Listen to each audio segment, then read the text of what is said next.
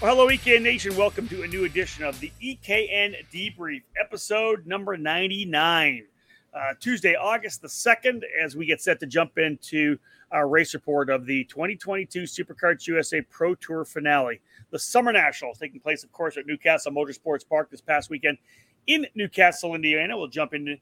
Obviously, championship weekend as well. Let's have a look at our presenting sponsor, though, for today, RaceLab. The new face of competitive karting in the Pacific Northwest region is RaceLab. A full-service karting operation is located at the state-of-the-art Kartplex facility in Oliver, British Columbia, Canada, providing everything you need to hit the track or put yourself in a successful driver development program. RaceLab is the official North American distributor for the TB Kart chassis brand, providing a full range of models from Kid Kart to Shifter Kart. Villeneuve Racing Karts is their flagship product, only through RaceLab. The brand carries the name of Formula One champion and Indianapolis 500 winner Jacques Villeneuve, with each model produced by TB Kart. Follow RaceLab on social media on Facebook and Instagram, or load up their website at www.theracelab.ca to learn more about TB Kart and Villeneuve Racing Karts. RaceLab. Race with us, win with us. Well, David, it was a fantastic weekend at the Summer Nationals this year at Newcastle Motorsports Park. Weather was pretty darn good. Racing was hectic, aggressive, if anything, but otherwise, just a pretty solid weekend all over. Yeah, I mean, when you say aggressive, I think we need to kind of put it in a scale factor of 1 to 10. I mean, I don't think it was a 10. No, agreed. Maybe more of a 7 to 8. I like that. I mean, again, it's the last race in the championship, so guys are going to push that extra little bit. But yeah, overall, great racing. I think overall, when you look in terms of championship battles and on track battles, and Newcastle always provides great racing every time we go, and now we're starting to see, no matter the track layout or direction, we're getting good racing. I agree. Yeah, just the amount of overtakes, just the different areas, the great battling. It's one of those racetracks, especially in this direction. When you start to defend, when you're a leader, it brings everybody back into the fight. We saw a ton of that this past weekend. Let's set this up. The event, of course, the 2022 SCUSA Pro Tour Summer Nationals finale weekend, July 28th to the 31st, Newcastle Motorsports Park, as I said. Rounds 5 and 6 of a 6-round championship. You only counted the best of 5, so everybody kind of coming in with the ability to drop their worst race. David, of course, had the spreadsheet out to make sure we had the unofficial champions by Sunday. The 13th season of the championship, David, of a long-running program. Started back in 2010, but 13 editions closing in, 14 next year, 50 in the year after. It's been a really, really stable program for national karting in North America. Yeah, and the weather was mid-80s all weekend long. It seemed like it was a little bit hotter than that, when you're out on racetrack, depending on the wind conditions. Sunday had a little bit more of a breeze going through, so it made things a little bit cooler than it was on Saturday, and not as humid as years in the past. I mean, we've been there in Summer Nationals before, and everybody's got the air conditioners running underneath the tents because it was just so humid. So thankfully we didn't have the humidity this year that we've had in the past. Well, unless you were up in the tower above the scale house where we were with Kart Chaser. Oh my God, it was hot up there. I'm glad I bowed out of that location and went to the old attic. Yeah. Where we used to call races from 2004 to, God knows how long, year after year before we started moving over to the Champions Club. So I did not miss that after being up there in 2020 and 2021. Did not miss that at all. It was a sweat lodge. I lost a bit of weight. There's no doubt about it. It was warm. Let's have a look at by the numbers, as we always do every edition of the debrief. Last year, 253 drivers being part of the action at the Summer Nationals. This year, 228 all total. Obviously, one of the drops was the fact that we didn't have the X30 Masters class this year. But across the board, essentially just a small drop, I think, in all but one category. KA100 Junior moving from 34 up to 41. But everybody else, just a small little kind of essentially like about a 10% drop across the board. Micro Swift at about 26. Mini Swift had 32 entries. The X30 Junior and Senior, 20 for Junior, 30 for Senior. That was a great number to be able to go racing with. Pro Shifter, I think, was one of the most exciting parts, David Cole. 23 drivers in Pro Shifter. Man, it was just a ton of fun to watch. It was just a stacked field of great drivers. Yeah, numbers are good across the board. Really excited. Obviously, had the big cadets, had a lot of 50 X30s overall when you look into different categories. So that's good. And the quality in the X30. That's one of the things I'm really impressed with, is the quality of drivers. Even though we only had 20, but the quality in X30. I mean, probably 70-80% of those drivers could win.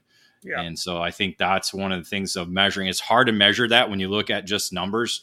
I wish, kind of like our driver rankings, we do base it on, field strength of field and the actual numbers that are in that field. So, that X30, that was probably like a 10 out of 10, really, when you look at that. Agreed. Yeah.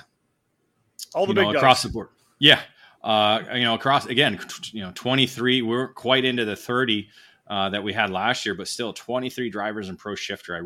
That was an exciting field to watch. And again, just brought you back to the old days of, the S1 class in Pro Tour when we had a lot of drivers in that category. So, again, I was going to, and then Master Shifter, it was like a new group of drivers. Yeah, John Crow was in there, but we saw Justin Kelly, we saw AJ Now, we saw a bunch of other drivers kind of jump up there in the top 5, top 10 in the Master Shifter. That made it really exciting. Yeah, drivers we hadn't seen compared to last year. So again, there's still Masters drivers out there. We just got to get them to the racetrack. Sure. I think that's kind of the biggest point when you look in master racing across the country, and we'll talk a little bit more about that later on. But overall, when you look at the Pro Tour, every event over the 200 mark. So again, it's still pulling those big numbers year in and year out. And again, we're into the 13th season now for Pro Tour. When the opening year, 2010, we were lucky to have 100. That was a good number. Yeah. When we first started the Pro Tour. Now they're consistently over that 200 mark. Certainly shows the longevity of the SuperKarts USA Pro Tour, and hopefully for the future for it. Agreed. Again, KA 100, very, very strong. All total, 84 total entries with the KA machine. 41 drivers in junior, 43 strong in senior. That made for 2, David, really good races. A lot of karts. You could watch all the way over the racetrack. There's battles going, whether it was for first or 21st. There's some great racing in both those categories. Yeah, certainly. It's the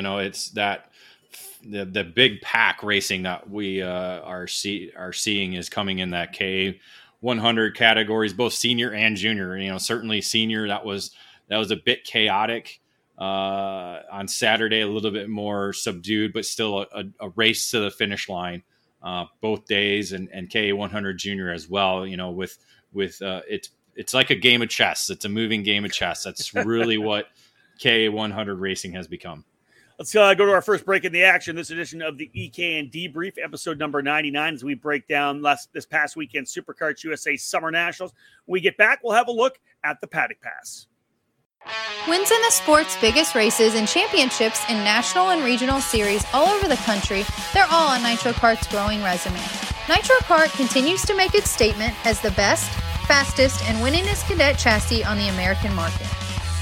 In 2021, Nitro Kart won the 3 biggest crowns in America in the Micro Swift division, with Mateo Rosu in the SCUSA Pro Tour and both the Super Nationals and the USPKS titles with Keelan Harvick. At the Super Nats alone, 3 of the top 5 drivers on the podium got there on a Nitro Kart. The results are clear. If you want to win in cadet, get a Nitro Kart and join our team. At Nitro Kart, we're all about driver development. Nick Tucker and the Nitro Crew's racing resumes are extensive, and their passion for helping our kids learn is unparalleled. Racing is about consistent learning, and that's what we're all about here at Nitro Kart.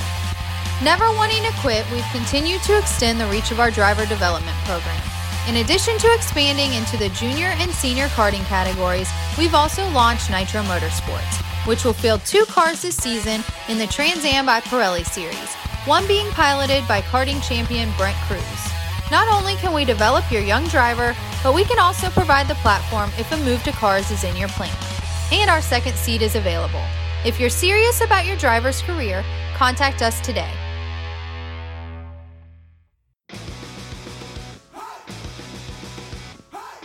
Acceleration Kart Racing is your first and only stop on the internet for karts, parts, and the safety gear you need to get you on the track.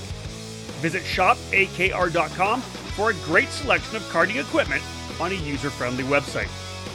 Acceleration Kart Racing has aligned itself with many of the top manufacturers and distributors in the sport to ensure all the latest equipment is available to you, the racer. With over 20 years in business and customer support available 6 days a week, you can be confident about getting the right parts at the right price when you need them. Be sure to visit shopakr.com today or stop by their headquarters in Las Vegas. Make sure to follow Acceleration Kart Racing on Facebook, Twitter, and Instagram for the latest specials and new arrivals.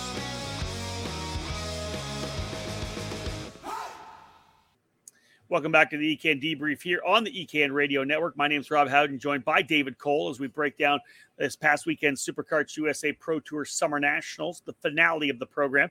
Jumping into the Paddock Pass, some of the information we picked up. It's not really race related, more stuff going on in the paddock itself. This edition of the Paddock Pass brought to you by Comet Kart Sales. History, success, family. These are the three words that describe Comet Kart Sales, one of the longest tenured karting businesses in the United States. The family-owned operation is located just outside Indianapolis and has provided karts, parts, and services for thousands of racers in the near 6 decades of business. Their online store features everything you need, and they are continually adding new parts to their product line. Make sure you head to CometKartSales.com or call them at 317-462-3413 to be part of the Comet Kart Sales family today. Well, David, we rolled in there, of course, on Thursday, got right in there Thursday afternoon, Friday, working the paddock, bunch of stuff going on. And one of the stops I made was to talk to Yannick Roland over at Parolin USA, and they're actually focusing already, obviously on 2022, but they're also focusing on the Summer Nationals, the Super Nationals, and development for 2023. Yeah, they have a lot of entries coming over for Super Nationals, and among them are the karts that they're going to be utilizing, and that's looking towards the 2023 season. Talking with Yannick, he said, having, the MG tire being utilized in Europe for a number of races, it's helping the development because they have different track conditions, obviously, than what we have here. So they're able to kind of go back and forth and understand a little bit better. And they're focusing on getting the full size chassis a little bit more developed and a little bit more to the liking for the tires that we do run over here. And so that's kind of been what they've been focusing on moving forward, getting ready for a 2023 season. And then this kart is going to debut at the Super Nationals. They were utilizing it with Zachary Clayman DeMello this weekend and X30 Senior. So again, a lot of focus is always to the future in karting. It's a never-ending cycle, that's for sure. We already started talking about the Super Nationals, of course, talking to Yannick at Parolin USA about it. They're all thinking about it, talking to some of the teams about how many guys they've got coming in. Had a chance to sit down and talk with Tom Kutcher about it a little bit. And, the amount of entries that came in the first couple of days, the onslaught, David, of entries coming from Australia. They haven't been able to run the Super Nationals for a number of years with COVID. And they were I think 60 of the first 200 were Australians coming in. The X30 Masters class already up to over 30, I think, and it's, of course, only one deal. So that was kind of one of the things we picked up on, David, was the fact that the Masters classes are kind of on the clock right now because X30 Masters looks pretty good.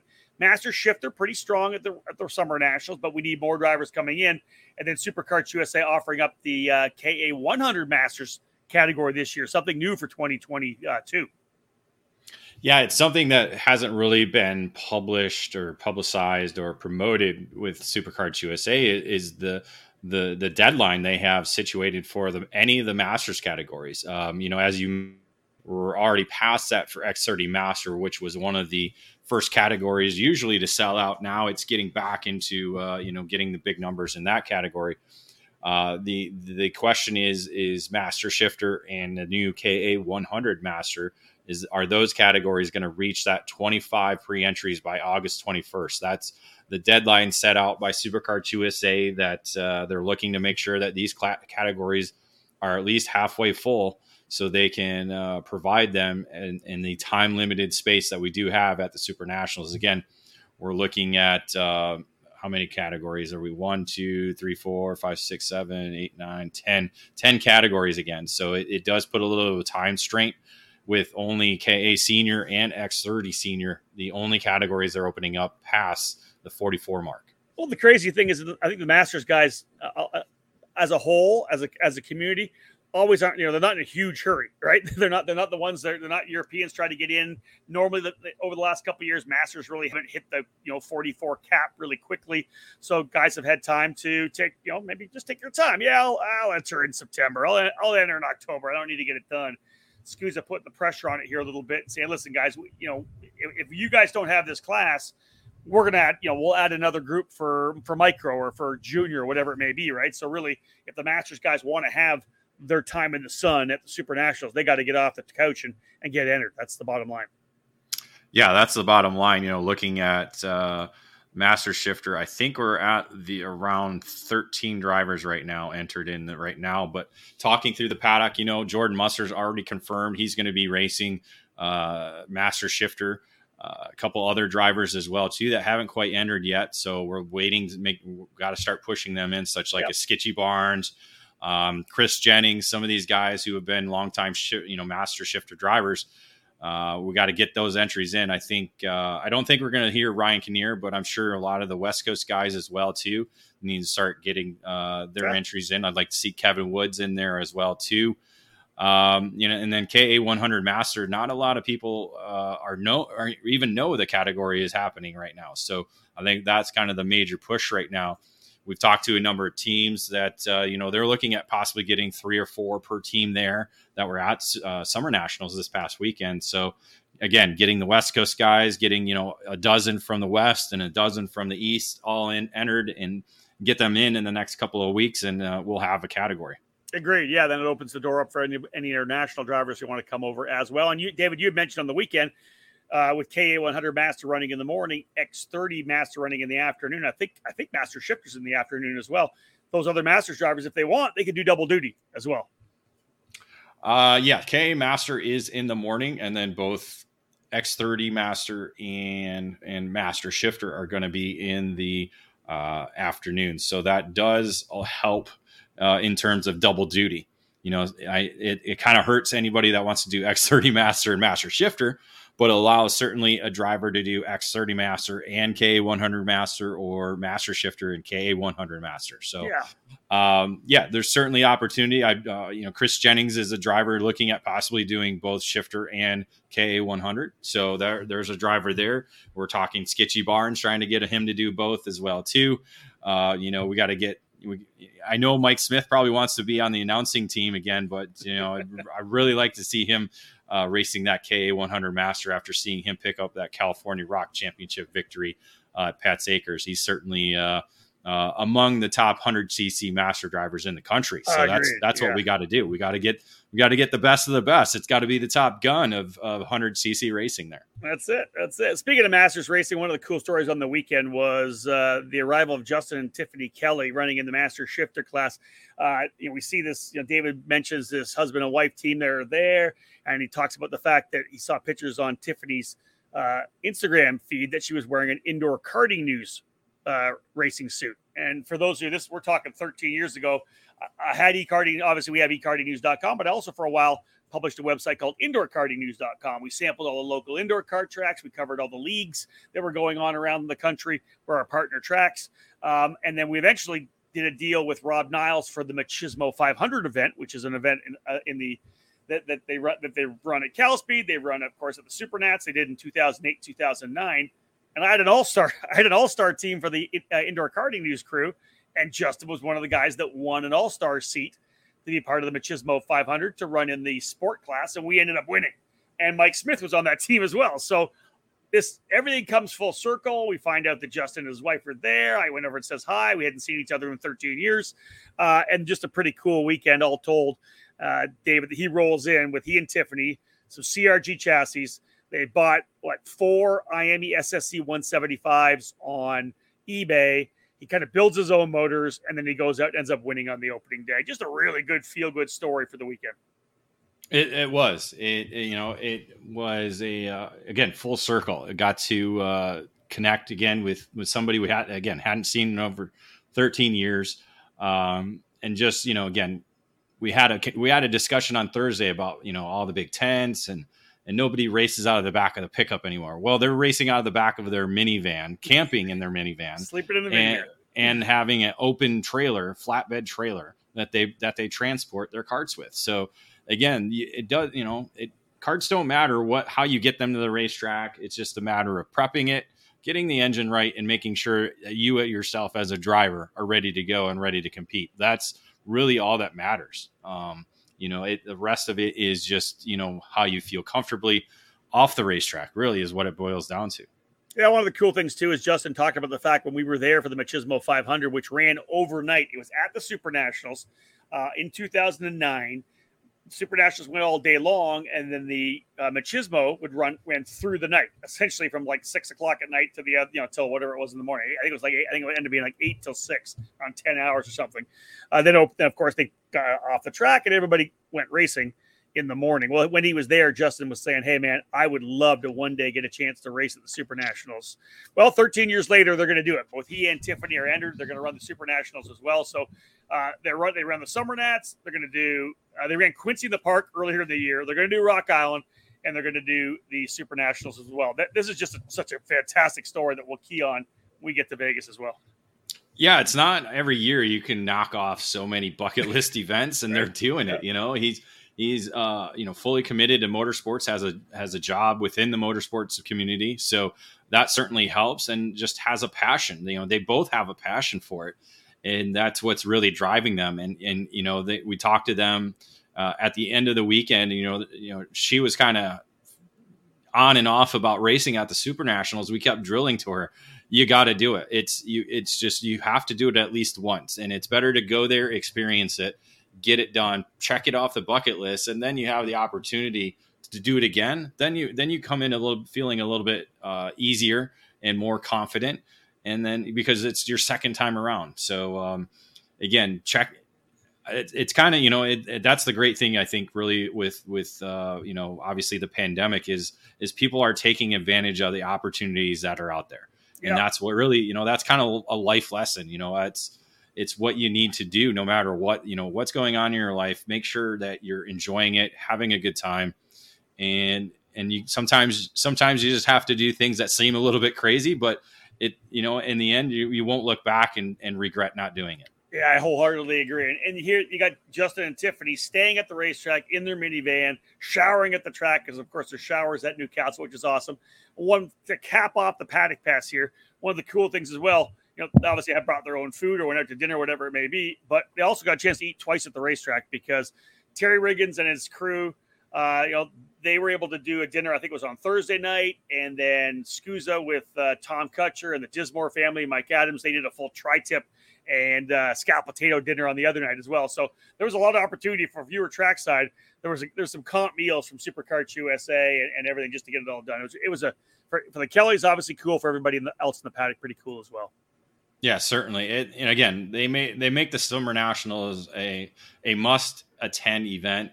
Newcastle and Mike Adams, everybody there at the track, and then of course, what Supercarts USA has been able to provide. Again, they did a Saturday night dinner between the two of them, and then Terry Riggins, as you said, Thursday night for those who took part in the optional practice day session. So overall, again, it was a busy weekend with a lot of different activities going on. Again, I know I wasn't able to get to see everybody. I got to make the round one day, and that was it. Nonstop busy action throughout the weekend. It was. All right, let's go to another break, folks. When we get back, time to start going class by class. After this commercial break, we will go into the race report.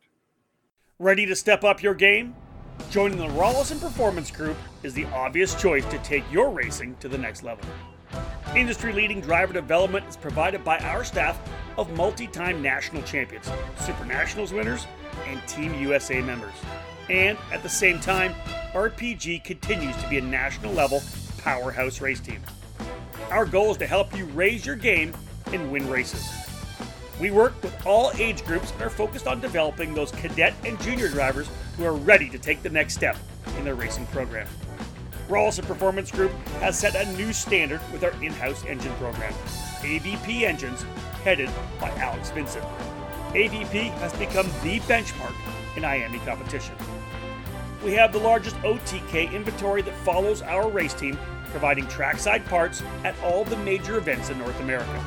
RPG also offers multilingual support with French, Spanish, and Portuguese-speaking staff. If you want to fight for championships or want to improve your skills and your chances to win, the answer is to call RPG at 503-260-4514. The Rawlson Performance Group. We race to win.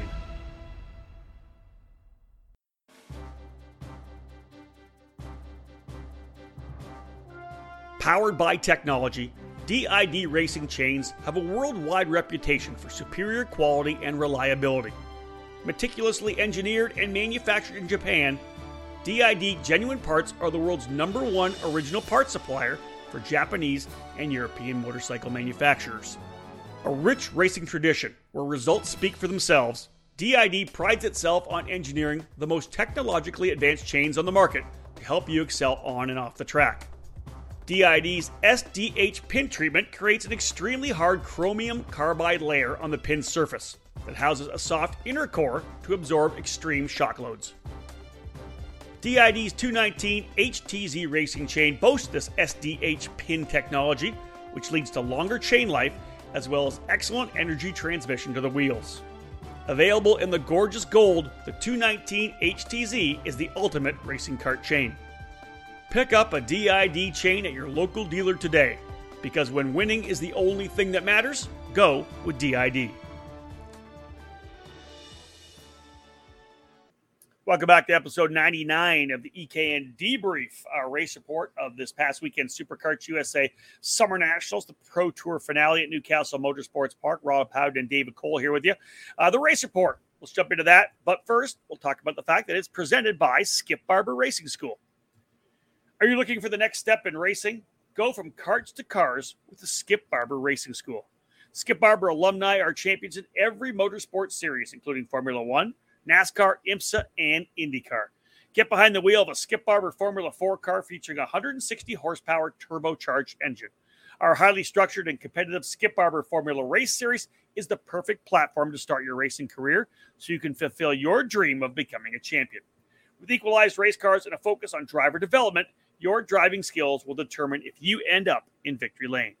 Learn more about the Skip Barber Racing School at skipbarber.com or call 866-932-1949.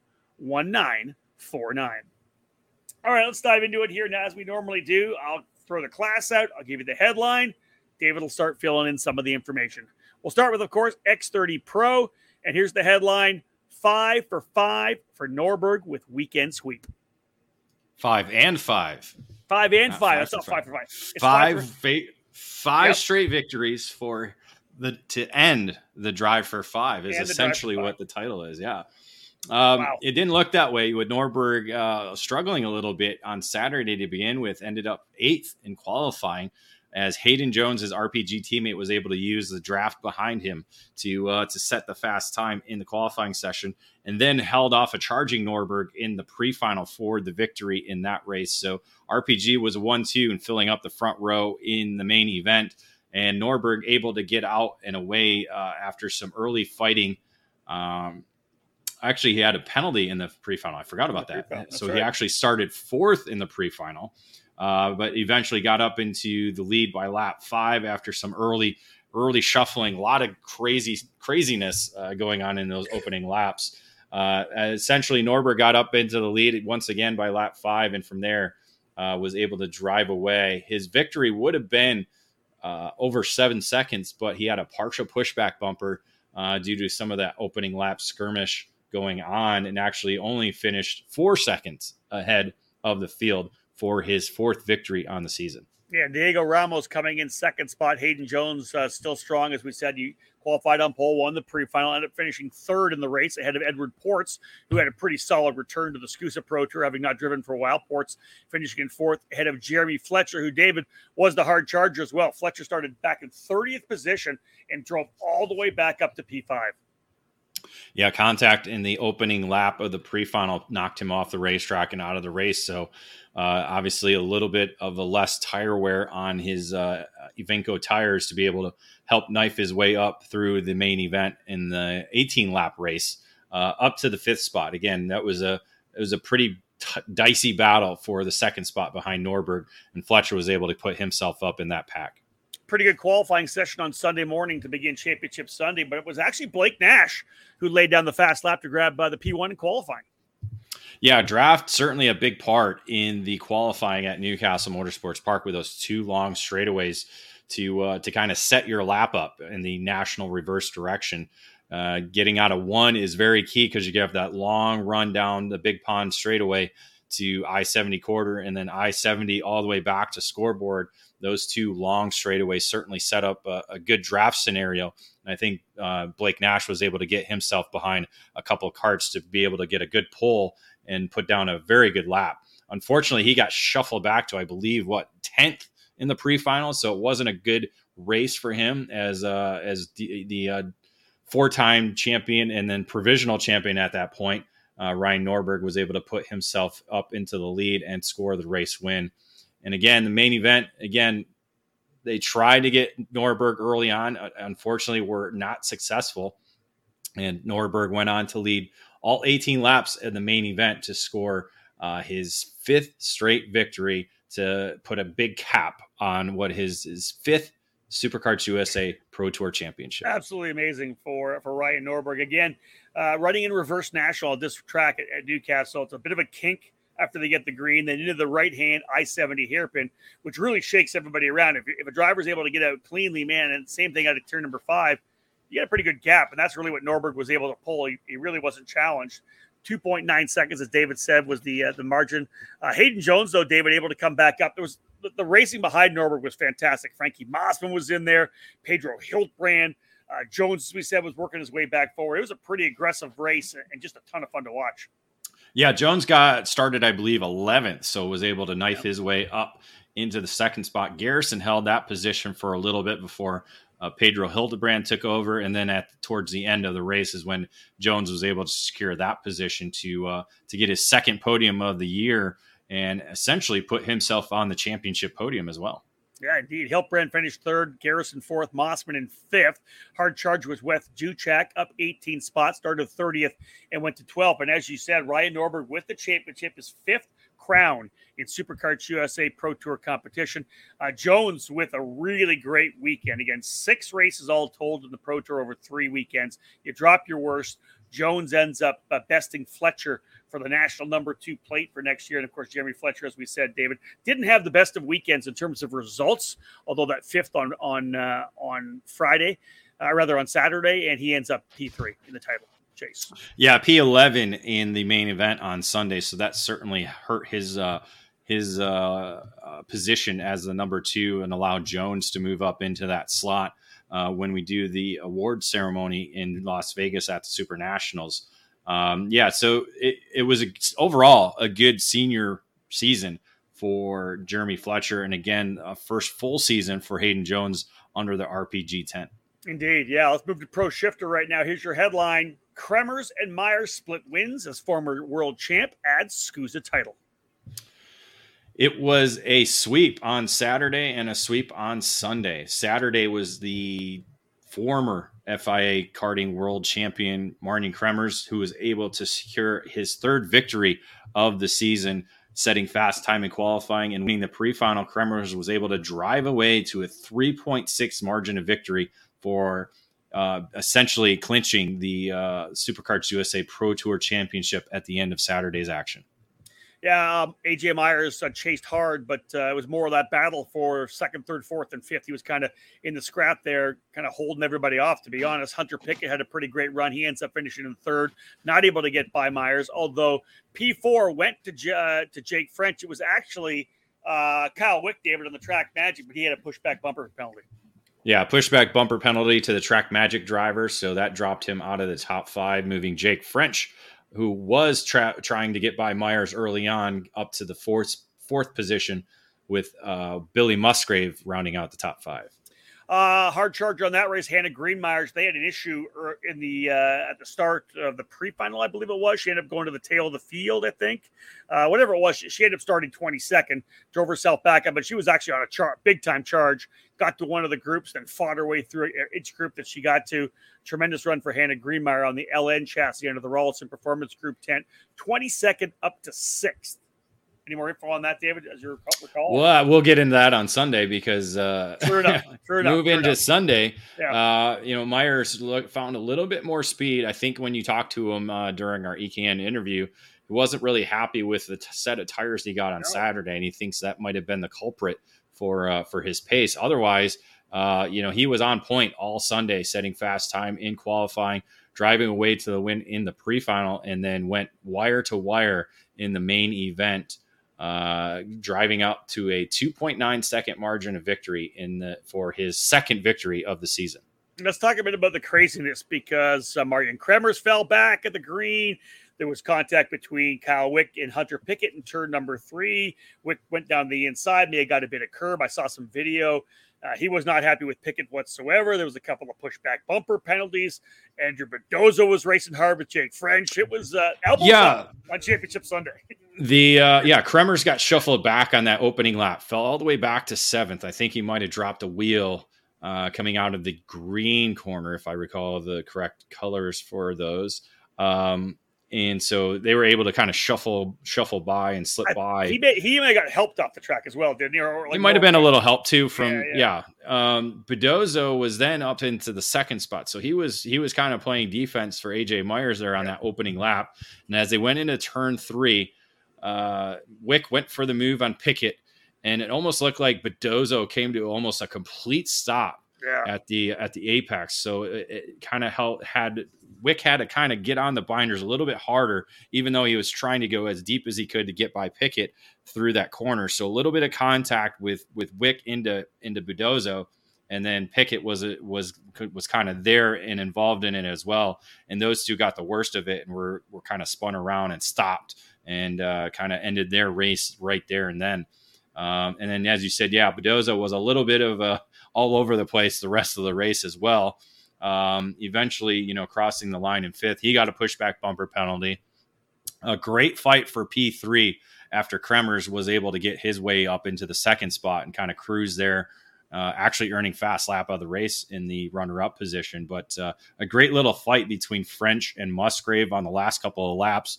Both of those former teammates at Croc Promotions USA going back and forth. French actually crossed the line ahead of Musgrave, but a pushback bumper penalty dropped him down to the 5th position. Yeah, they were going at each other. It was over under. Musgrave slide in turn number 15. Man, they had a great battle back and forth for sure. A clean battle too. Oh, exactly that. Yeah. They weren't beating on each other. It was just making the moves you had to make, and it was again a ton of fun to watch.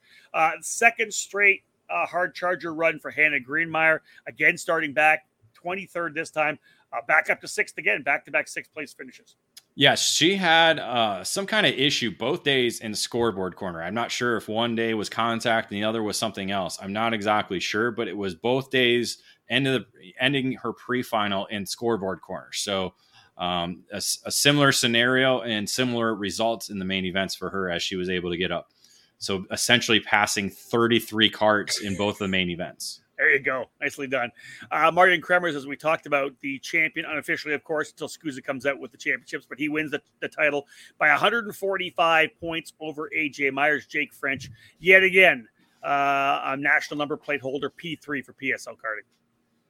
Yeah, Myers and French, they've kind of been the regular duo in the pro shifter category, obviously finishing 1-2 last year, now going 2nd and 3rd in 2022. All right, let's jump in now to the KA100 senior class. Here's the headline. It's a good one. Calvo double dips with first 2 Pro Tour victories. Yeah, this category was kind of chaotic all day, all weekend long. Excuse me, with the racing in the main events, even in the pre-finals too. Got a little heated and a little argy-bargy, as you would say. Alex Stanfield, one of those in the championship battles, actually leading the championship coming into the weekend based on total points, not looking at drops yet.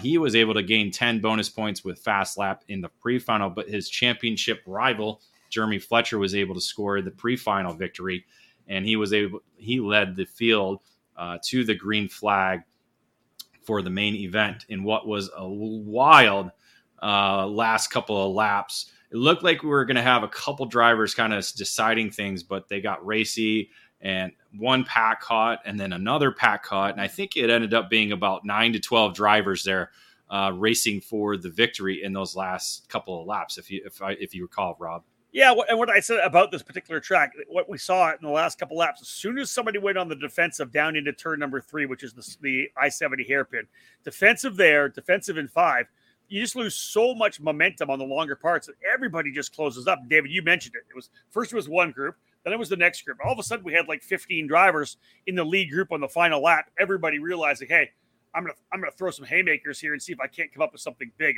We saw guys diving left and right. The final laps were absolutely crazy, and the final corners were pretty wild as well. Yeah, I think we had contact in scoreboard, or not scoreboard, cell tower, and then the blue corner that was leading up towards the tech building. So I think Frankie Mossman was one of them. He got knocked off the racetrack and out of the race. Adam Maxwell as well too. Yep. A couple others. However, it all happened because again, it was so chaotic. You were not really sure who was going to come away with it. Calvo was able to slip away from all that chaos and was able to lead through the final few corners to be able to score his first SCUSA Pro Tour victory. And a very emotional one as well. We interviewed Oliver later. You can see it, of course, on social media, and we're going to put all our interviews up on YouTube as well. So look forward to seeing that on our YouTube channel. But Oliver, super emotional, after so many years, David, of trying, being on the podium, finally getting that first Pro Tour victory, wins by half a second over Jeremy Fletcher. Yeah, he was one of my predictions all the time at the Super Nationals. He always kind of let me down. So this was it was good to see Calvo get that triumphant victory at the Pro Tour. He's always been kind of so close and kind of been right there, and nothing's ever really kind of fell his way in terms of luck. So this one certainly kind of went his way, and he was talking about crying again during that cool down lap. So you knew it was having driven off the racetrack in the final corner. That is true too. It was only one wheel. It wasn't the actual whole cart. So it was just, he did drop a wheel in the final corner, but luckily he had enough gap to be able to cross the line first. That's so funny. He ends up with the win. I said almost 0.6 of a second. Fletcher finishing in second. Parker DeLong in third spot. Aiden Levy in fourth. And Peyton Phillips rounding out the top 5. Hard charger in race number 1 on Saturday. Adam Ali up 30 spots.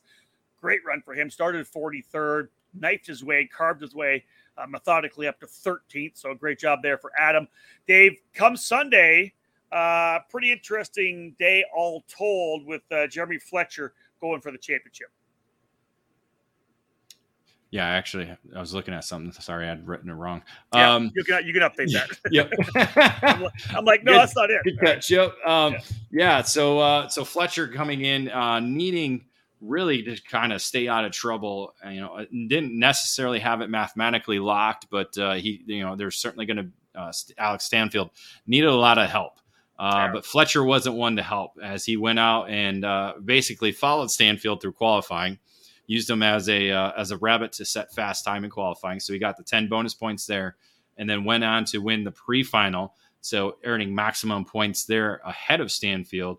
And then as they started the main event, a couple DNFs to begin the race, essentially locked up the championship for Fletcher. So all that was going to stop him was a disqualification. So certainly Fletcher was all in for the victory. And it was him and Saturday winner Oliver Calvo that kind of locked up and were able to kind of get away. Something that we didn't see happen on Saturday, as we talked about.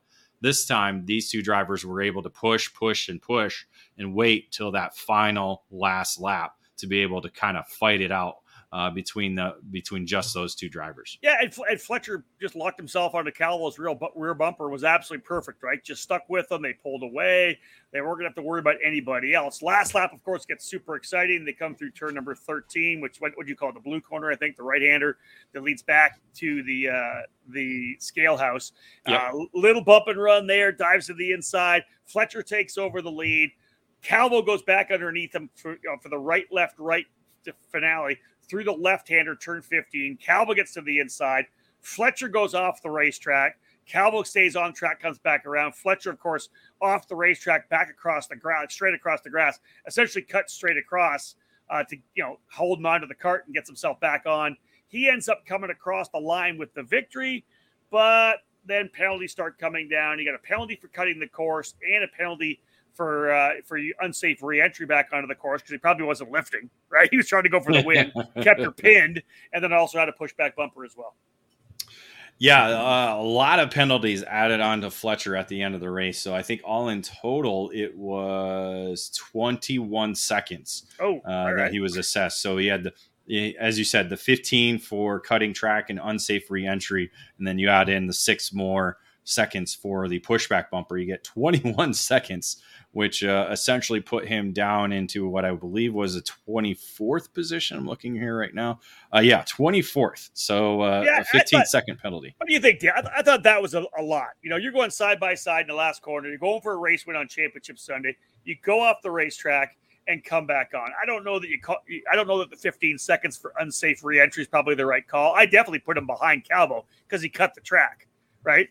But I don't know what unsafe re-entry. I don't know what you do. Like, you just get off the gas. You're going for the race win. Nobody's winning. Well, there should have been a proper wall there in the first place because could have been a barrier there. You're right. There could have been a barrier there, which would have stopped that, and you wouldn't have to worry about it because the driver would have had to come to a stop or at least went around it rather than because there was a straight line directly from how many turns were on there? 16, 18? Yeah. 16. Okay. So turn 15. Yep.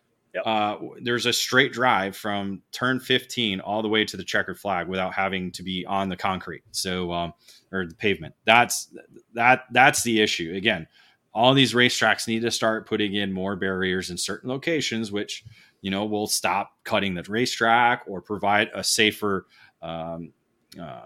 crashing zone. Yeah, areas. I don't know that he was trying to cut the racetrack. He just went off. He didn't lift. Held on the outside. Well, he didn't left, went straight for the checkered flag. There was no attempt to re-enter the racetrack where he went off. Again, there's no way that's just not going to happen, though. It's not going to happen, but again, it's just the way that the track's laid out. And if you put up a Tech Pro barrier or the Scribner barriers in a proper location, it would stop that because there was no way you were going to get to the checkered flag without going through a wall. I hear what you're saying. Yeah. I hear what you're saying. So it was a standard. That was the standard penalty that they assessed throughout the weekend because it wasn't the first time that we saw it happen. I want to say we saw it in micro, possibly.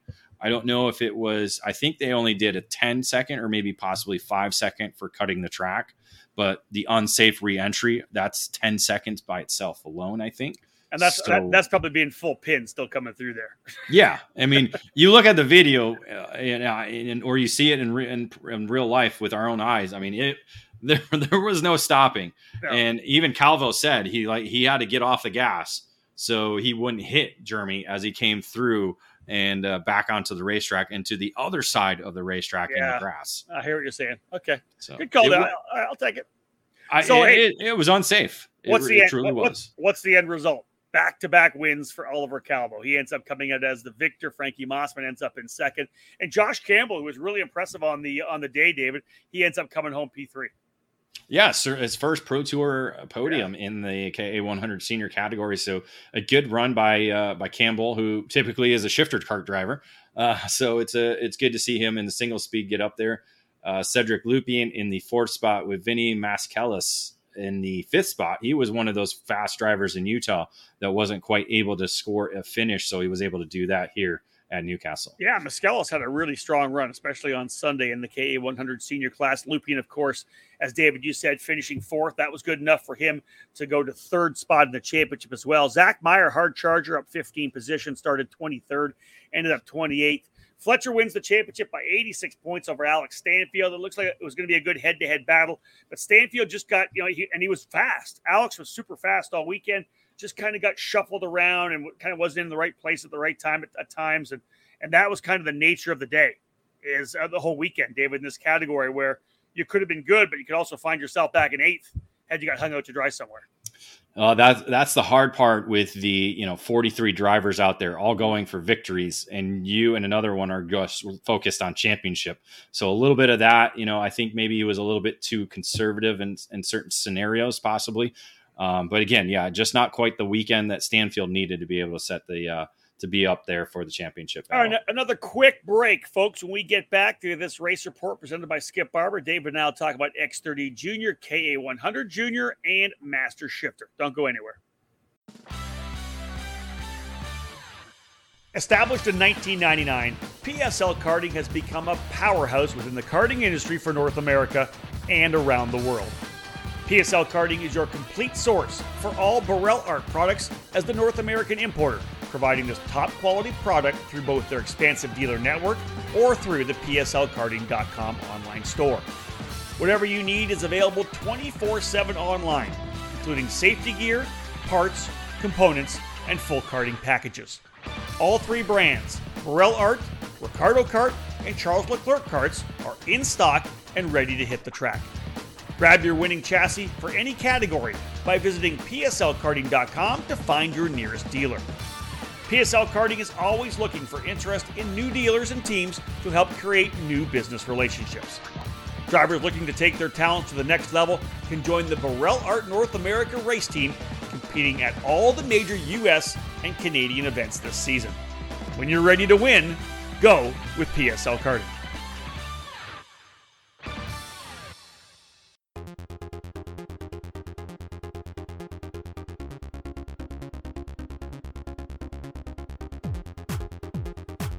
You can buy all the latest and greatest products on the market, but when you're karting to win, it boils down to one thing: you, the driver. Gain the knowledge and abilities by investing in yourself at the Alan Rudolph Racing Academy, and you'll find those extra tenths of a second you need to put yourself on the podium. The school was established by SuperKarts USA Hall of Fame driver Alan Rudolph, with decades of victories and championships in multiple forms of the sport, including other disciplines of racing. The Alan Rudolph Racing Academy, located at the Speed Sports Racing Park in the metropolitan Houston area, is designed to teach driving skills at all levels. The instructors of the Academy have decades of racing experience and educating drivers of all ages. Classes at the Academy will teach the concepts and skills needed both behind the wheel and off the track. From the beginning kart racing experience and intro to karting courses, to their advanced 1-day and 2-day courses and karting clinics, the Alan Rudolph Racing Academy can improve the skills of any driver. For more information on the specific programs that the Alan Rudolph Racing Academy can provide for you, head to speedsports.com and click on the Racing Academy page. Be sure to follow the Academy on social media by searching for Alan Rudolph Racing Academy. Welcome back to episode number 99 of the EKN Debrief as we break down the SuperKarts USA Summer Nationals Pro Tour finale at Newcastle Motorsports Park. We'll jump into the X30 Junior class right now. And here's your headline: Weldon claims first 2 SCUSA Pro Tour victories. Yeah, again, as we talk about with the by the numbers, this category had a number of drivers that were capable of winning, and the quality of the field was superb. Speaking of, Max Garcia, the May driver of the month for ekartingnews.com, set fast time in qualifying. The pre-final, however, multiple penalties were dished out in what was a little bit of a wild race there, and it ended up being Cameron Brinkman, who has certainly been one of the hotter drivers here in the early part of the second half of the season. Agreed. Coming away with the pre-final victory. That set up for a little bit of a chaotic main event with drivers towards the back, including Sebastian Weldon, who started 19th after getting put off in the last lap of the pre-final. So he was the driver on the charge. I mean, just the speed this kid had in the main event was just unreal, passing drivers at will, no matter how he wanted to do it, and was able to eventually move all the way from 19th into the lead ahead of Caleb Gaffera. It looked like it was just going to be these two drivers that were kind of going to battle for the victory, but a little bit of defensive and trying to get around slowed them up, so it allowed the rest of the lead group to kind of close in and make for a little bit of a wild last lap there. Yeah, indeed. I think Gaffer was kind of hanging with him there and trying to hold that spot and, set up for potential battle at the end. But then with about 2 to go, Sebastian started to run those defensive lines. And like I said, in this particular layout, it brings everybody back into the fight. And it got pretty hectic. Weldon did end up getting the win by 4/10 over Gaffer, and David Brinkman finishing on the podium as well. Yeah, Helio Meza finishing in the 4th spot with Jesus Vasquez Jr. in 5th. And much of that has to do with the contact on that final lap between Max Garcia and Aiden Ingrata. I think Ingrata was the driver who just came from nowhere and kind of just plowed through the field there at the scoreboard corner. Actually did a couple of spins in the air, a couple of revolutions there around, as he collected Max Garcia and a couple of other karts as well too. So they finished outside, obviously, the top 10, and certainly hurt both their championship performances moving forward, with Caleb sitting there in the 2nd spot. Yeah, most definitely. It kind of broke things open for Gaffer quite a bit because, again, Ingrata making that kind of a deep move to the inside, got aggressively into the back of Garcia, and as you said, a little bit of chaos ensued after that, both those drivers going off. Weldon, as you mentioned, starting back in 19th, was the hard charger, not surprisingly, working his way to the race win. And again, as we said, Weldon, Gaffer, Brinkman, Meza, and Vasquez Jr., the top 5. Moving into Sunday, Caleb Gaffer, though, kind of knew what he had to do. They probably sat down and went over the numbers. He was super quick out of the gate, qualified on the pole, won the pre-final as well. Yeah, set the mark. Had to get the bonus points, got those in qualifying, and then scored maximum points in the pre-final to kind of put the pressure on Ingrata as they were in the race. It kind of depended on who was ahead of who, and then who also had the fast lap bonus. That's kind of what we were focusing on throughout the main event, because it was both those drivers along with Weldon that were making up the lead group. So you had 3 drivers, 2 of them in the championship hunt, and then one of them looking to pick up his 2nd victory of the weekend. So that was the focus of the main event. And David, it was exciting because Ingrata was able to get to 2nd, and he was really fast for the first half of the race. So he had the purple lap and the 10 bonus points, right? And plus he was in front of Gaffer. So you were doing the math. He was going to win the championship by 2 points. But then Gaffer went back and got him, and it kind of went back and forth. That's right? I think Weldon had fast lap at 1.2, so he had taken the 10 bonus points away from both of them. That's it. And then as we got into the later half of the race, as you mentioned, Ingrata was good at early part of the race. Gaffer was a little bit quicker than both of those in the second half, able to get the fast lap bonus points for himself, and then position himself into the 2nd spot. And the main object he had was to push Weldon away from Ingrata, and that's exactly what he did. Yeah, and I think he probably had championship on his mind. He was, probably could have got at it, went for the race win maybe a little more aggressively. But Weldon did a tremendous job up front, holding his position, and ended up getting the victory. It wasn't by much, 89 thousandths of a second at the line. Weldon with back-to-back wins, his first 2 on the Pro Tour. So big weekend for Sebastian. Caleb Gaffer coming home in 2nd. That 2nd place enough to top Aiden Ingrata in the championship by 38 points. Helio Meza once again in the top 5, as was Cameron Brinkman. They were 4th and 5th, respectively. So a couple of top 4s for Meza, who was really good all weekend long. A lot of speed from him. Actually was, David, the hard charger in that Sunday main event. Started 20th and got himself up to P4. Yeah, Contact, I think, dropped him to the tail of the field in the pre-finals. So, again, Meza, I think this was only his 2nd weekend in the X30 category. So good performance by what is normally the KA100 junior regular. And to put a cap on that class, the X30 junior class, Max Taylor getting the national number 3 plate, 182 points behind Gaffer, but Taylor finishing P3. Aiden Ingrata, of course, running double duty like so many, KA100 Junior, and here is the headline. Ingrata doubles up in class debut. Yeah, the double duty certainly is prominent in the junior category. Yep. Both categories utilizing the same tire. So I think that has a lot to do with the reason why we're seeing a lot of the drivers doing that double duty. Ingrata making his KA100 Junior debut on the season certainly made himself known throughout the weekend. But to begin with, it was Caleb Gaffer, who's been in the championship hunt coming into the weekend, not having a victory though. But came in as the championship leader without a victory. Set fast time in qualifying. The main event was a little bit of a chaotic, or pre-final was a little bit chaotic, as similar to what we saw in X30 Junior, with Spencer Conrad earning the victory after provisional winner Cooper Shipman was penalized, along with a number of other drivers. Eventually, after a couple of wild opening laps, Gaffera was the driver at the point, coming all the way up from the 16th position to what was eventually a 4-driver battle. It was Gaffera and both the Iron Rock Motorsports drivers, Shipman and Meza, along with who was Ingrata. So those were the 4 drivers that were making up the lead group and battling it out there in the last couple of laps.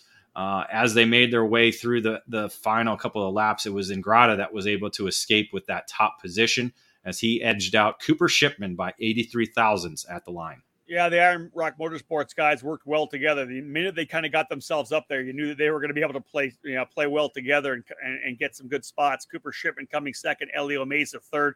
Jesus Vasquez Jr., a crucial 4th place finish. Cameron Brinkman ends up in 5th, but Vasquez Jr., of course, in the middle of the championship fight, battling it out with Caleb Gaffera. He ends up getting 4th. It was actually Gaffera 4th on the racetrack, but a pushback bumper dropped him to 8th. So, David, that was a bit of a swing in terms of the championship because it put Vasquez in a better spot for Sunday. And then hard charger Charlie Smith, 22 spots up, started 38th, ended up in 16th. Yeah, that certainly set the stage for Vasquez to be the controller in the championship chase and put a little pressure on Gaffera to be able to perform on Sunday. And the 10 bonus points didn't go to either one, as Diego Ardiles was able to set fast time in the session. But Gaffera was able to come through and power his way up to the front in the pre-final, so he got maximum points there. And then as we entered the main event, Vasquez essentially needed to finish P7 or better to be able to secure the championship. At one point, I think we saw 9 drivers in the lead pack. Yeah. And so a little bit questionable as to what was going to happen in terms of the championship. Obviously, Caleb needed to score a victory and get the bonus points for fast lap of the race. Unfortunately, he wasn't able to do either of those. But there was certainly a little bit of nail biting in the Nash Motorsports tent as the laps went by, and there were 9 drivers sitting there in the lead pack. Oh, that was it, right? At one point, there were Vasquez was holding on. He was right there. They, I think, 4th and 5th. They had built a big gap up to everybody behind them. But once the defensive stuff started again, everybody came back in, and you never know. All it takes is somebody to get streamed by, and Jesus could have found himself back in 8th or 9th. Indeed, able to hold on to P5. It was the same top 4 guys battling up front, David, as you had said. Ingrata, Meza, Gaffera, and Shipman. Ingrata ended up getting another win, 0.5 tenth of a second quicker. Meza finishing in second spot. All told, a really strong weekend for Elio Meza. 4 races, all finishing in the top 4 across X30 Junior and KA100 Junior. So a tremendous run for him. In the end, Vasquez winning the championship over Gaffera by 59 points. Cooper Shipman, 193 points back.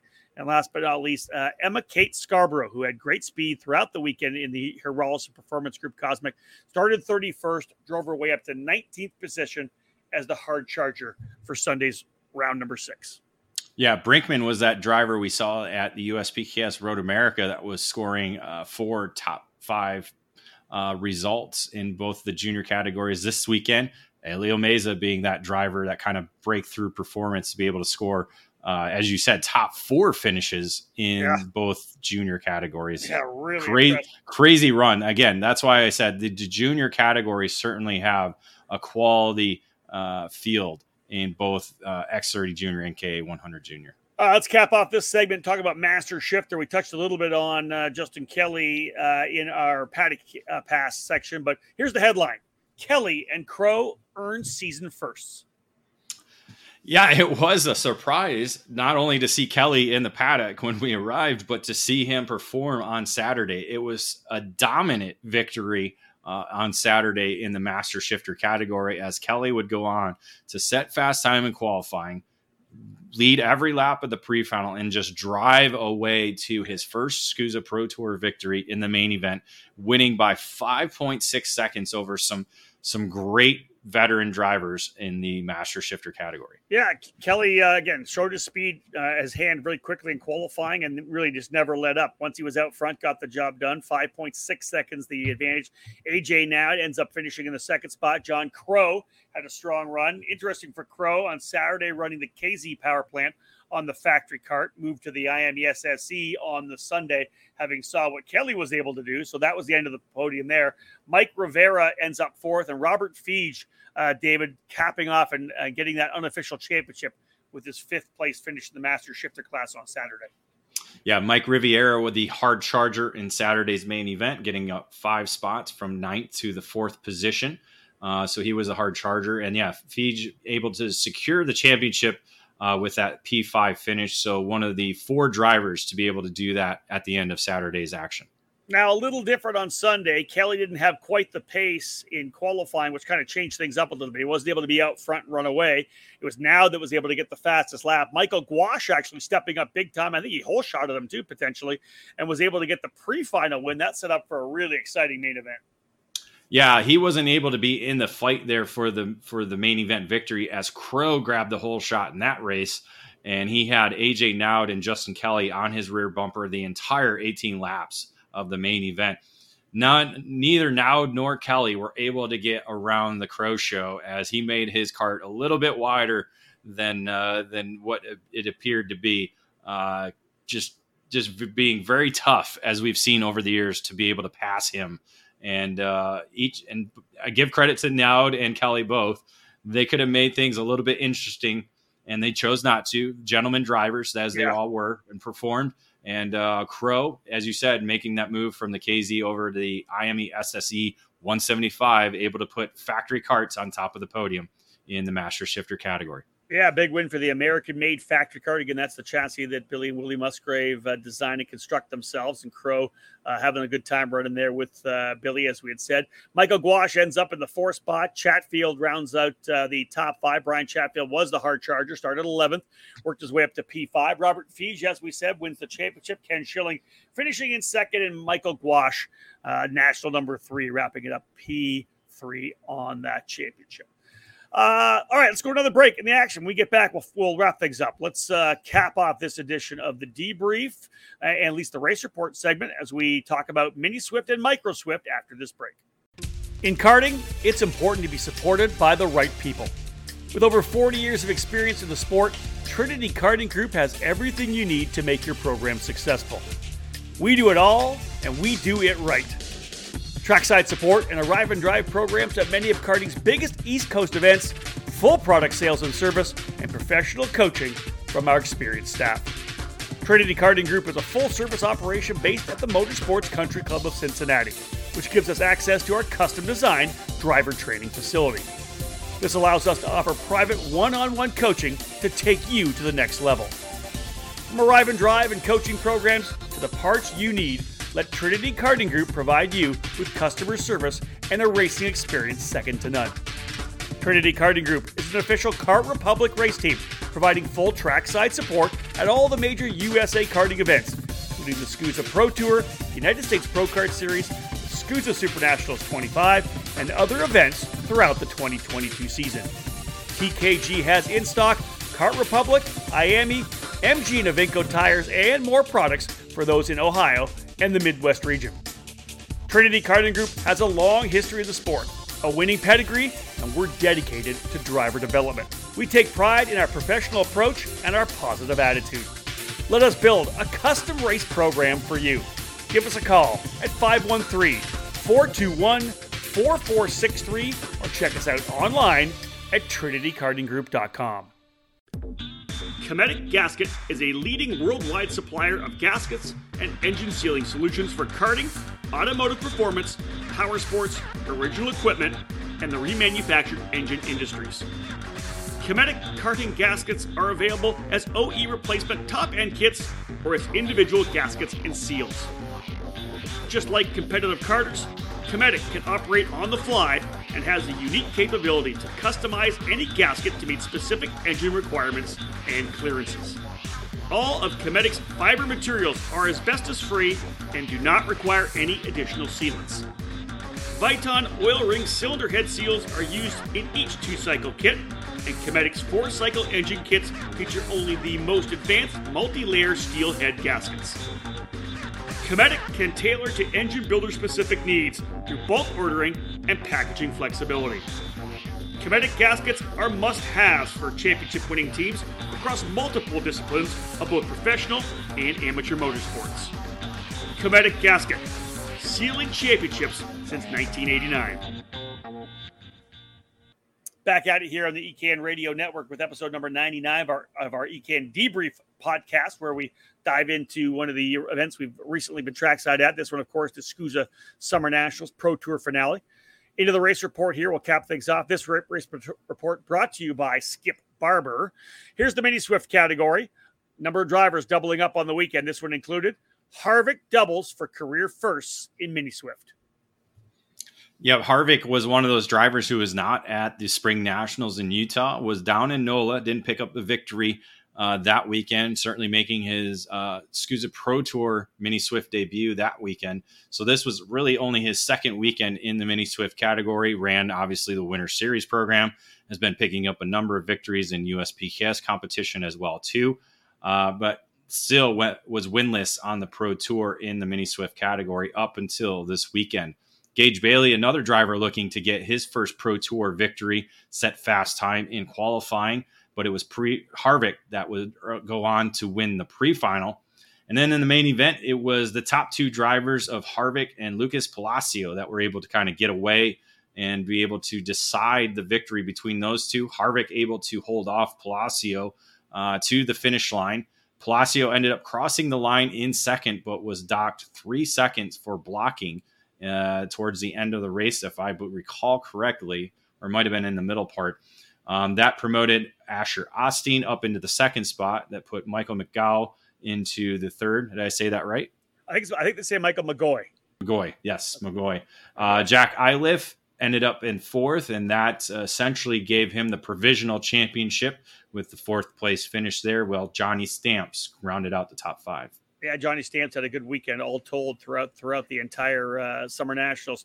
Osteen, as you said, in second, McGoy in third, and still, even with the penalty, David Palacio being the hard charger, he started back at 20th and powered his way forward to second, as we had said.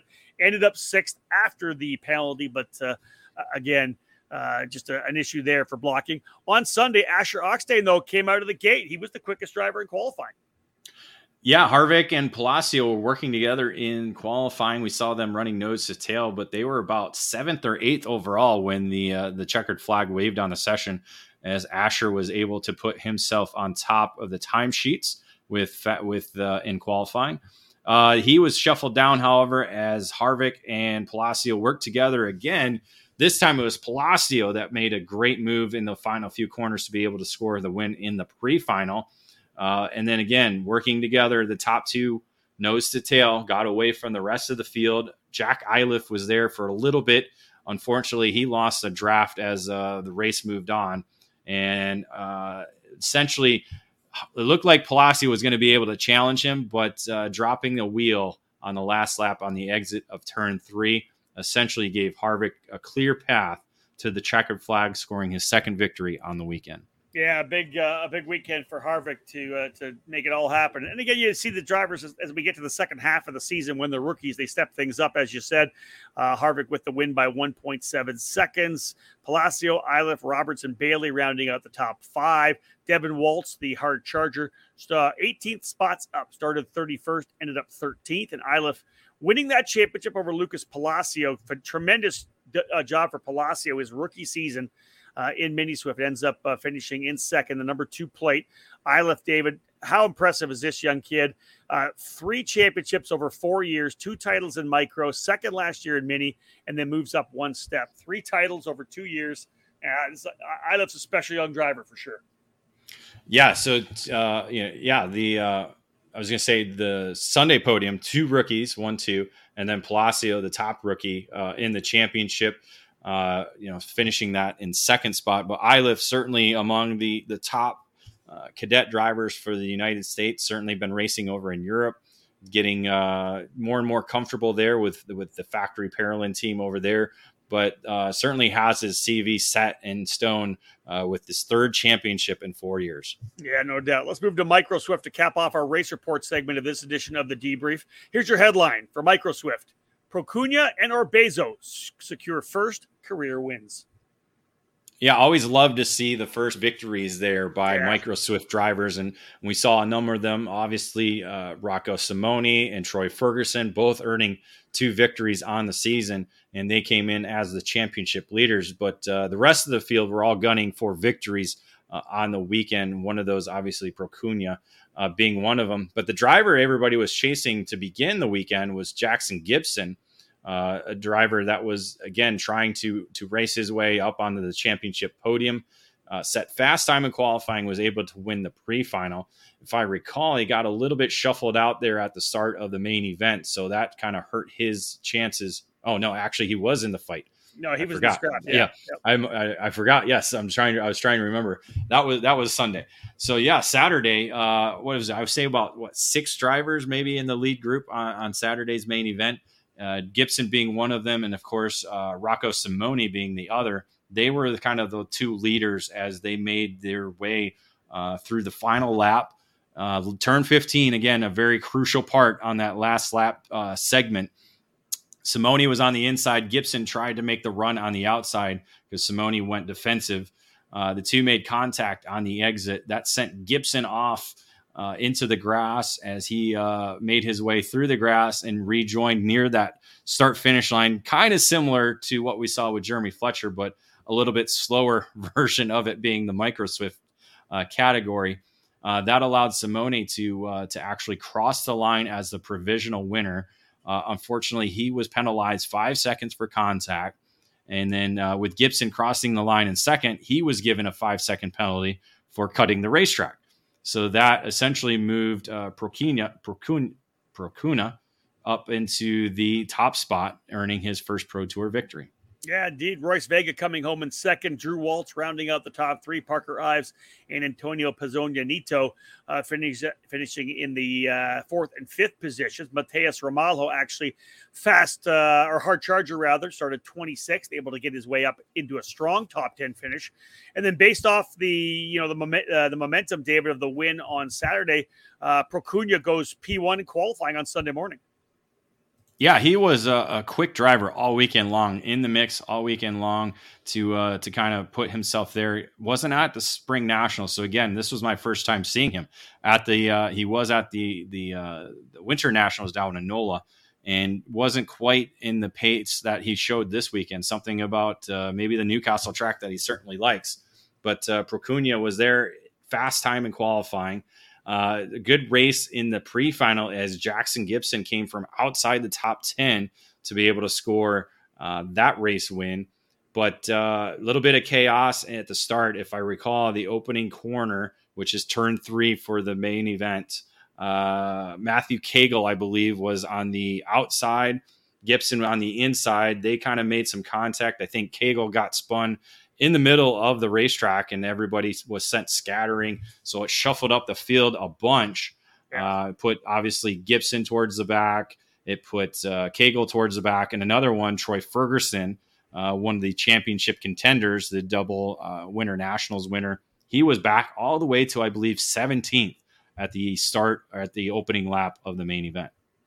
In the end, the battle came down to the final of a couple of corners, and in that 14-15 combination, lots of lead changes throughout the entire event. But Nicolas Orbezo, David, ends up coming with the win with a pass in the penultimate corner. Yeah, it was him and Marco Samut that were battling it out on the final circuit. Marco had the lead leading up into that corner. And Orbezo just made a great move. I saw the beginning of it. I didn't see the ending of it because I was at the scale building, and was able to come across the line to score that first Pro Tour victory. Royce Vega ending up in the 3rd position with Ramalho, another hard charger performance coming from 18th all the way up into the 4th spot. Certainly that little bit of chaos in the opening lap certainly probably helped him gain some spots there, with Drew Waltz ending up in the 5th position. Yeah, 2 top 5s for Drew Waltz, and as you said, 2 hard chargers for Mateus Ramalho. The championship ended up with Simoni and Ferguson tying. This is not what we said during the broadcast. I think we had just talked that Simoni had got the win outright for the championship. But David, you went back into it and looked at it deeper, obviously, when you realized that Ferguson, I think, had the fast lap. I believe that's what it was. It was actually a tie, you're saying, in overall points. Yeah, it was a wild finish. Again, the lead group was jostling it up, and this allowed a second group, kind of what we saw in some other categories, to close in on that final lap. And one of them being Troy Ferguson, who we said was back into the 17th position. He actually crossed the line in 7th spot, 1 position behind Rocco Simoni. On his bumper. And on his bumper. Yeah. And I did not know that he had fast lap of the race because, again, I'm trying to do photos. I'm trying to, get scale videos. I'm trying to calculate points. There's just not enough of me to go around. So doing our unofficial tallying this yesterday and this morning, the hard charger made it a tie, 317 points for both drivers. So they came in tied 1,115 points each, and they end the weekend 317 points each to make it a tie. Based on the tiebreaker, according to SuperCards USA website, it is based on heads-up racing in terms of the main events. Well, Simoni was able to beat Ferguson in 4 of the 6 main events. So that's essentially is the tiebreaker. So 4-2. Wow, that's amazing. And kudos to both those drivers on really, really strong seasons, and Ferguson coming in. And that was kind of the chaos in the end. Like we said, the battling up front, the guys up front had things handled. Then everybody started reeling in with the blocking that was going on, the defensive running that was going on. That's what brought Ferguson back into it. Simoni was, I think, at 2nd or 3rd at one point. He got shuffled back to 6th or 7th. It was just the chaos at the end was wild, and of course, it ends up playing. Yeah, he was leading at one point. We thought the championship's in hand. and Ferguson was like 5. I want to say he was over 7 seconds back at one point. At least, 17th. He was 17th when he crossed the line. And it wasn't, again, it got shuffled up all because of the turn 3 incident on that opening lap. And again, I literally left the attic thinking, okay, well, Ferguson's not going to close up that amount of gap over 18 laps. There's no way. And he did. He did. Couple of podium finishes for Royce Vega to put him P3, national number 3 for Royce, 148 points back of that tie-breaking battle up front between Simoni and Ferguson. All right, that wraps up the class-by-class race reports. When we get back after this final break in this edition of the Debrief, we'll look at the wrap things up. We'll look at the Constructors' Championship. We'll have a look at the EKN Trackside Live race calendar. When we get back after this break, we'll cap off this edition of the Debrief. Are you ready to go from karts to cars? Since 1975, the Skip Barber Racing School has taken great drivers and made them champions. Today, we're proud to welcome the next generation of winners. Make the transition from karts to cars with the Skip Barber Formula Race Series. You'll compete at the most iconic tracks in America. Race weekends include your very own equalized Formula 4 race car, a professional crew, expert instruction, video and data analysis, hospitality, and more. This is the place to fulfill your dream of becoming a champion. Sign up today by calling 866-932-1949 or visit us at skipbarber.com.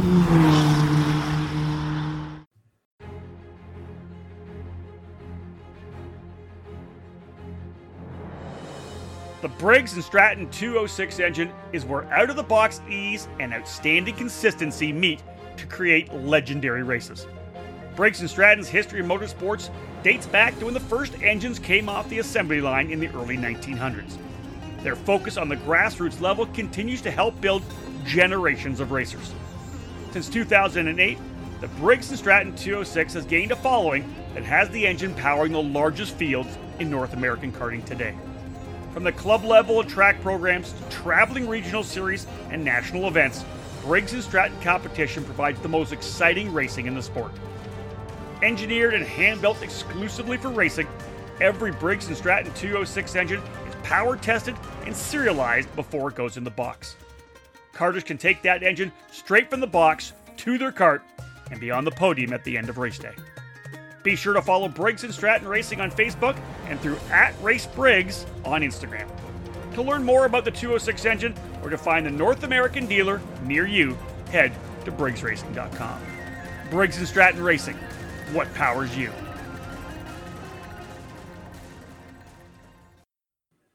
Welcome back to episode number 99 of the EKN Debrief as we wrap things up for the SuperKarts USA Summer Nats on our EKN trackside coverage. My name is Rob Howden. David Cole, of course, joining us here. I was up in the booth the entire weekend with Xander Clements and Kart Chaser Cole, as he said, doing quadruple duty with everything that we were doing to provide the content throughout the weekend. And big thank you to those of you who dropped us messages loving the content. We had David, you mentioned we had the videos coming off the scales. We had the race report, all the social media coverage with the top 10s. We did our just our stuff on Instagram as well. We did a bunch of interviews at the end of the day. We've been doing those lately as well. So those will be available all as a combined unit on YouTube as well. David, great job, man. My man on this weekend. You were busting your ass all weekend long, and I do appreciate it. Let's wrap things up, though. 8 straight Summer Nationals at Newcastle Motorsports Park. It really is kind of the home now of the Summer Nats, of obviously the Kutchers and the Dismores. Love working together for the program. People talk about the national reverse layout. I love it. There are so many places to pass, and that 3-5 combination, the way it all plays out, especially on the opening laps and on the last laps, man, it makes for some great racing at the end. Well, it takes away the draft victories. That's what I love about it, because you can set up a draft in the early part of the lap, but you still got to get through the second half of the lap in order to be good and be able to come across the line as the winner. And so it puts more emphasis on driving than it does drafting. And I love that, because I love, there's passes at the green corner, passes at the scale building, passes in turn 15, and even drivers trying the slingshot move just at the start finish line. As we saw, Ingrata won both his races by under 1/10 of a second. So there were photo finishes, not quite the same ones we're used to with the long drafting, defending line or 3 wide.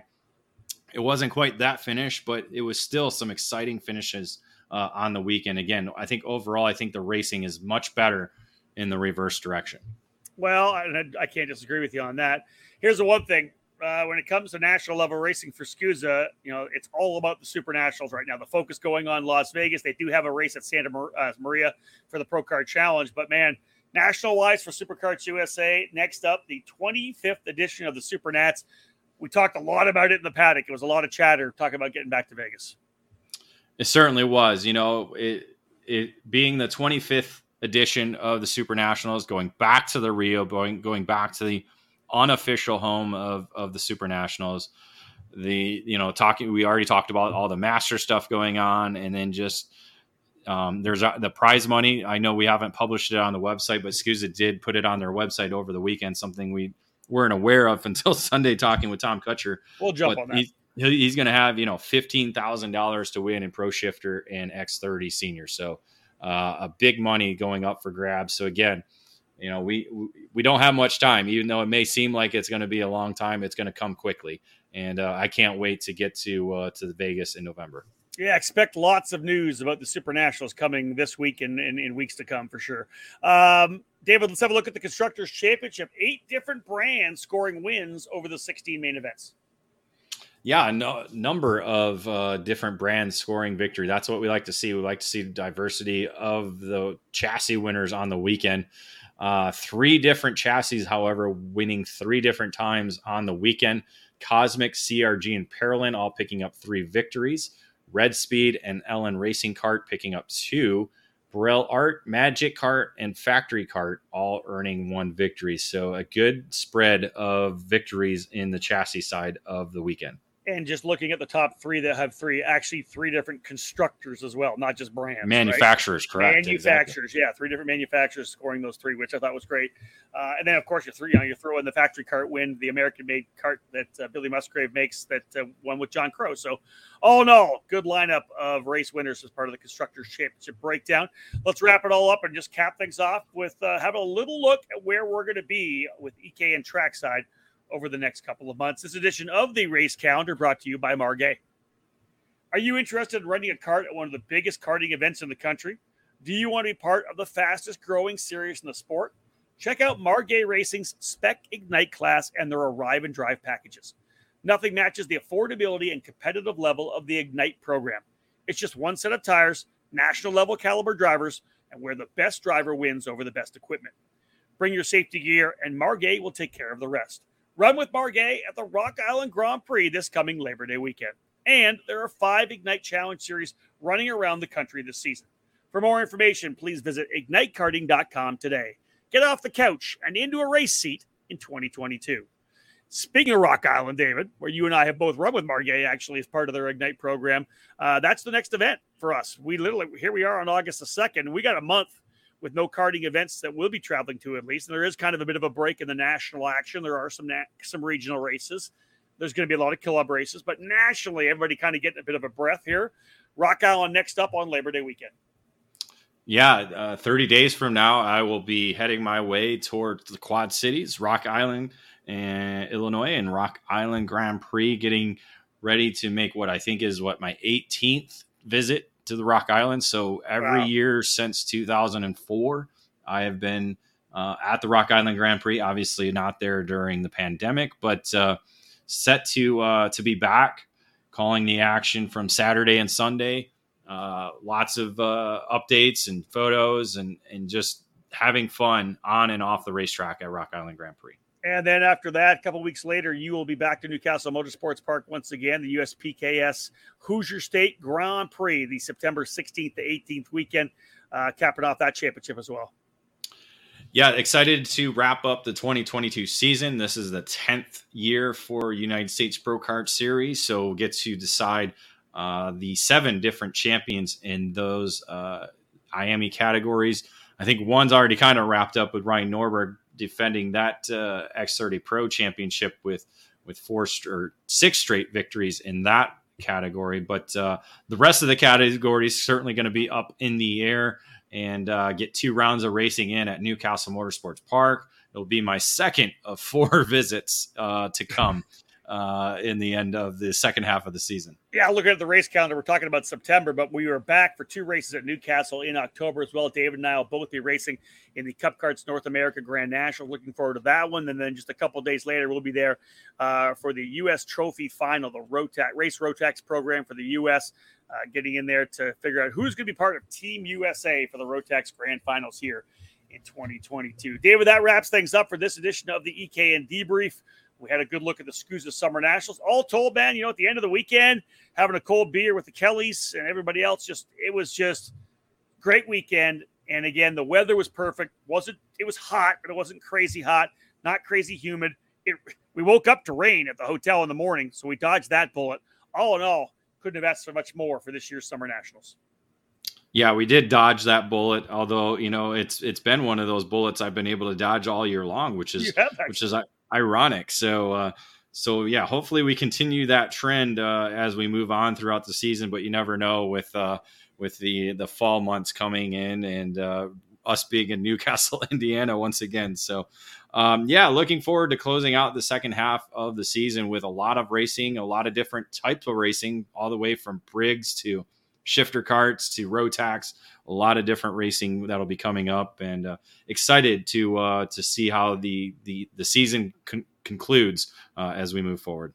Indeed, folks, thank you so much for tuning in. We do appreciate it. It was a great run this year at the SuperKarts USA Pro Tour. We look forward to the Super Nationals, the 25th edition of that amazing event, hitting that 25-year mark. We'll see that in November at the Rio All Suite Hotel and Casino. Again, big thank you to the Kutchers for having us back for another season, our 13th season. Of course, we've covered all of the Pro Tour races since it launched back in 2010. We look forward to doing many, many more. Thank you so much for tuning in, folks. On behalf of David Cole, my name's Rob Howden. Bye for now.